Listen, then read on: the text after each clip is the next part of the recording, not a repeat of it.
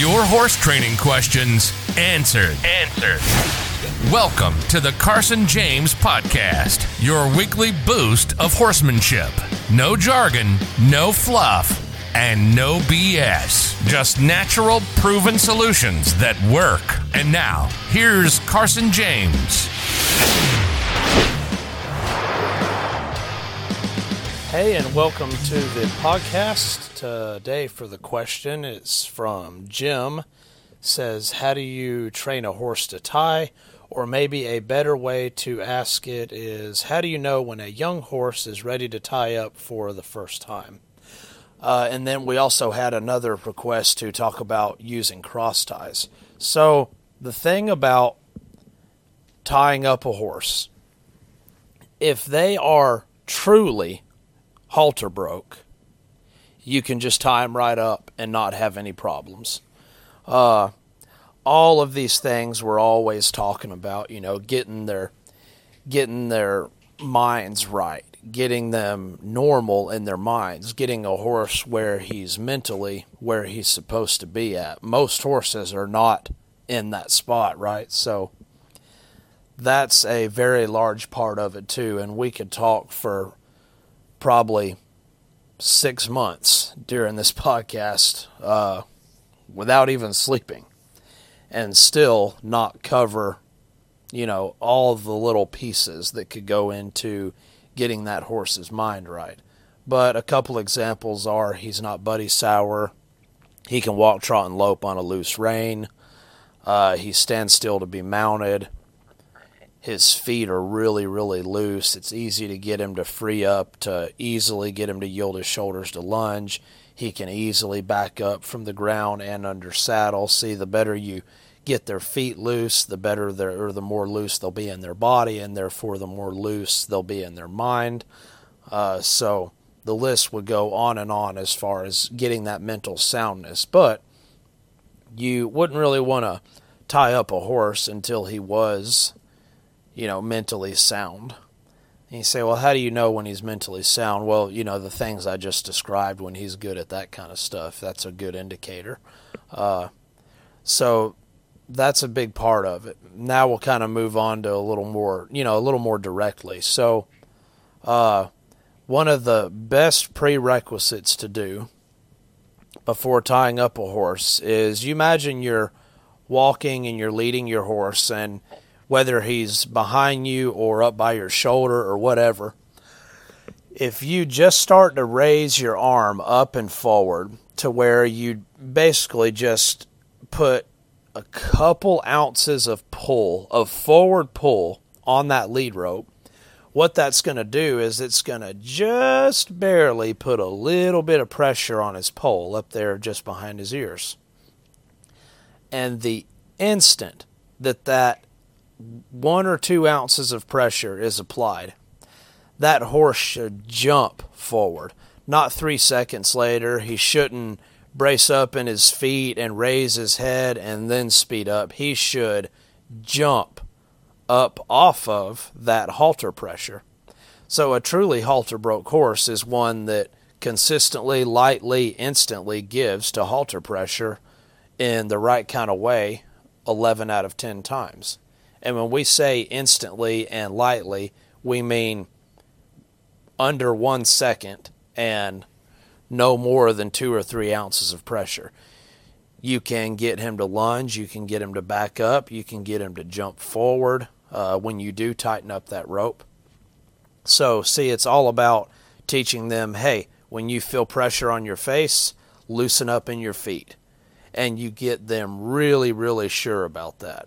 So normally, when a horse pulls back, it's because they brace up in their hind end. So when you teach that horse, for example, hey, when you feel the halter pulling your face over to the left, you need to step your hind end to the right. That's like, disengaging their hind end. When you get that working where it only takes an ounce, that's going to help a whole lot, because see, now what you've done is you've taught that horse, hey, when you feel pressure on your face, loosen up in your feet. Don't lock down and brace and fight in your feet, which is what they do when they pull back. So we'll be getting them really good at all of that kind of stuff. And then on the Buckaroo Crew, and for those of you that might be listening for the first time, if you don't know the Buckaroo Crew, it's buckaroocrew.com. It's an online membership website where we have all these videos, but one of the videos in there is a video of teaching a horse to jump forward. Excuse me. To jump forward up off of that halter pressure like we were talking about a little bit ago. We actually just left a clinic, and the lady said, yeah, my horse is really good at giving a halter pressure. I don't understand why he still pulls back sometime. So, and then she said, see, watch, he'll lead up. And she goes out there and she's leading him around. He's about 5 feet behind her. So she takes the slack out of the rope and she pulls with, a couple pounds. And he doesn't really do anything. So then she pulls a little harder, and then she clicks. And he speeds up a little bit, so now he's 3 feet behind her. And then she pulls really hard and smooches real hard, and then he finally, weighing 20 pounds, rolls into a trot and kind of trots up past her. So I put that into context for her, and I said, so we spent about 10 minutes getting him to where he was way better at that. I said, there, do you see now how, relatively speaking, he really did not lead up very good at all? She said, oh, yeah, I see now. So, be particular. You want it to be instantaneous. A few other things about tying up a horse. The higher you can tie the rope, the better. Like, the safest way to tie up a horse is imagine, like, tying him up underneath a tree limb to where the rope comes down from his chin about a foot and then makes a U-turn and goes straight up to that branch above his head. The worst way you could tie a horse is imagine tying him to a panel and tying the rope around the part of the panel that's only like 4 feet off the ground. So the higher the knot, the better. If you can, you want to try to avoid even owning a halter that has any kind of metal hardware, any metal buckle, metal snaps, any of that. Because if a horse does pull back, generally they can break those pretty easily. And a lot of the times when they do it once, if they feel like they need to get away or get freedom of their feet, they will just keep on doing it. You notice the key word there I said is if he felt like he needed to get freedom in his feet. So if he felt like he needed to. So, if a horse is pulling back, there's a reason for it. So find out what that reason is. It could be because he's really buddy sour or gate sour or barn sour. So he's breaking away to get back to some specific spot.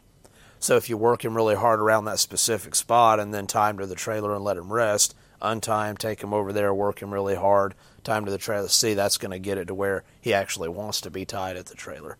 But generally it's not that. Generally it's because they're not actually halter broke. A lot of people, to them, a halter broke horse is one where you put a halter on him and he kind of follows you around. And maybe you can lunge him and back him up maybe a little bit, but that's about it. You got to get them truly halter broke. Oh, right, and then the thing about cross ties. Basically the exact same thing of everything we've just said.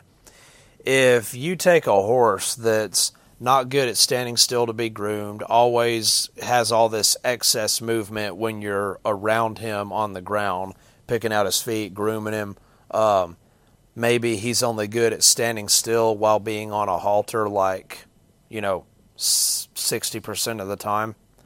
All of those things are signs that say, do not tie up this horse, especially in cross ties, because cross ties confine him even more. So everything we just talked about, even more so to put him in cross ties. Where people normally get in a wreck is it really, a lot of times it doesn't have a whole lot to do with,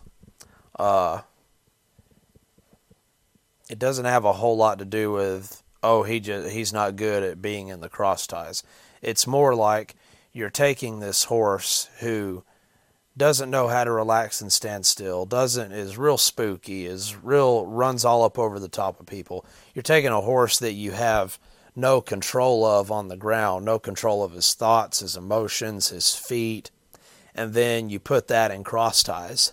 You're basically just asking for a blow up. So get your horse really, really good where everything you want him to do through groundwork weighs like no more than an ounce. And you can get him to move his shoulders, move his hind, back up, come forward, back up really, really fast, come forward very, very fast, real lightly. So those are the kind of things you want to think about. Now, one thing a lot of people will do, and pretty much all of them swear by it. I mean, it does work. I've never done this with one. I've always tried to find a different way to do it that maybe doesn't just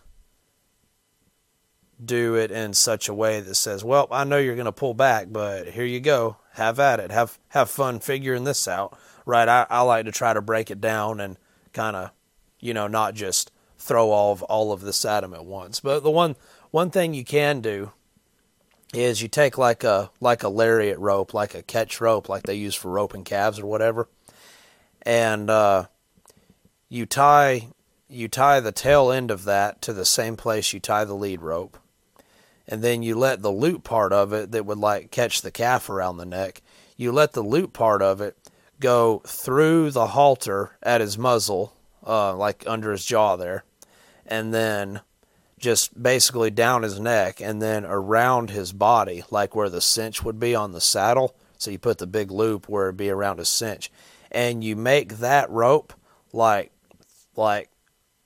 an inch shorter than the or maybe a few inches shorter than the slack in the lead rope. So when he goes to sit back, before he hits the end of that lead rope and pulls on his face, that rope will tighten around his body, and it'll really squeeze his belly, like really tight. And the harder he pulls back, the tighter it would squeeze it.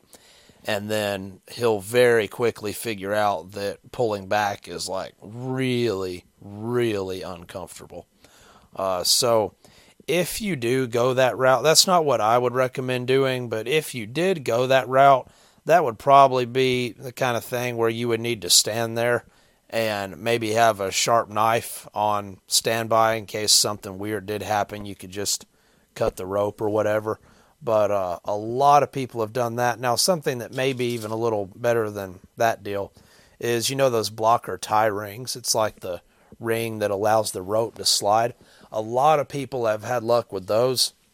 Usually the downside of those is they get to where they don't really pull back, but they figure out that rope will give, and they just pull all of the rope through the tie ring until the point to where they're walking around loose, eating grass or whatever. And you can adjust those and wrap them in certain ways to where they add more and more resistance. So I think the way those rings work is, it would make sense to me. You would start off just making one wrap through that ring so the rope would slide very easily. And then, after a few more sessions, you would make it have a little bit more resistance, and then a little more and a little more. So, the biggest reason people worry about tying up a horse is because they hurt themselves. So a really safe way to do it, if you're not sure, is for the first couple weeks when you tie him up, even if you have to construct something, find a way to tie him up the first couple weeks to where the rope goes real up high, like the example of the tree branch we were talking about. Even if you have to go to Lowe's or something and get a big tall post and cement it into the ground and then hang like a dead man T-post out from that where you have something to tie up above, even if you had to do all that, it would be totally worth it, especially to save from teaching your horse a bad habit of breaking free if you're using a halter with metal buckles or something like that. So just as everything else, I figured this would be like one of those 5-minute podcasts, and it looks like we're up to almost 15 minutes now. But just as everything else, there's always a lot of elements that go into it. One of the biggest ones is the mind frame of the horse. Probably the second biggest one is that he jumps right up off of that pull pressure when you pull forward on the halter. This last clinic we were at, another thing we did with that one lady's horse I was talking about is I'd stand in front of him, and then real suddenly and pretty firmly, I would all of a sudden pull really hard forward on that rope. And like the first 3 times, he threw up his head and he pulled back and he even reared up a couple times. And I just kind of wrapped it halfway around my hip to where I could keep the pressure on his face as he did all that. And then I just held, and then after he did the big dramatic part, he walked forward. And the instant he took a step forward, I released. And we did that like probably 10 or 15 times, and he got to where you could suddenly and very firmly, like just almost like jerk that lead rope forward pretty firmly.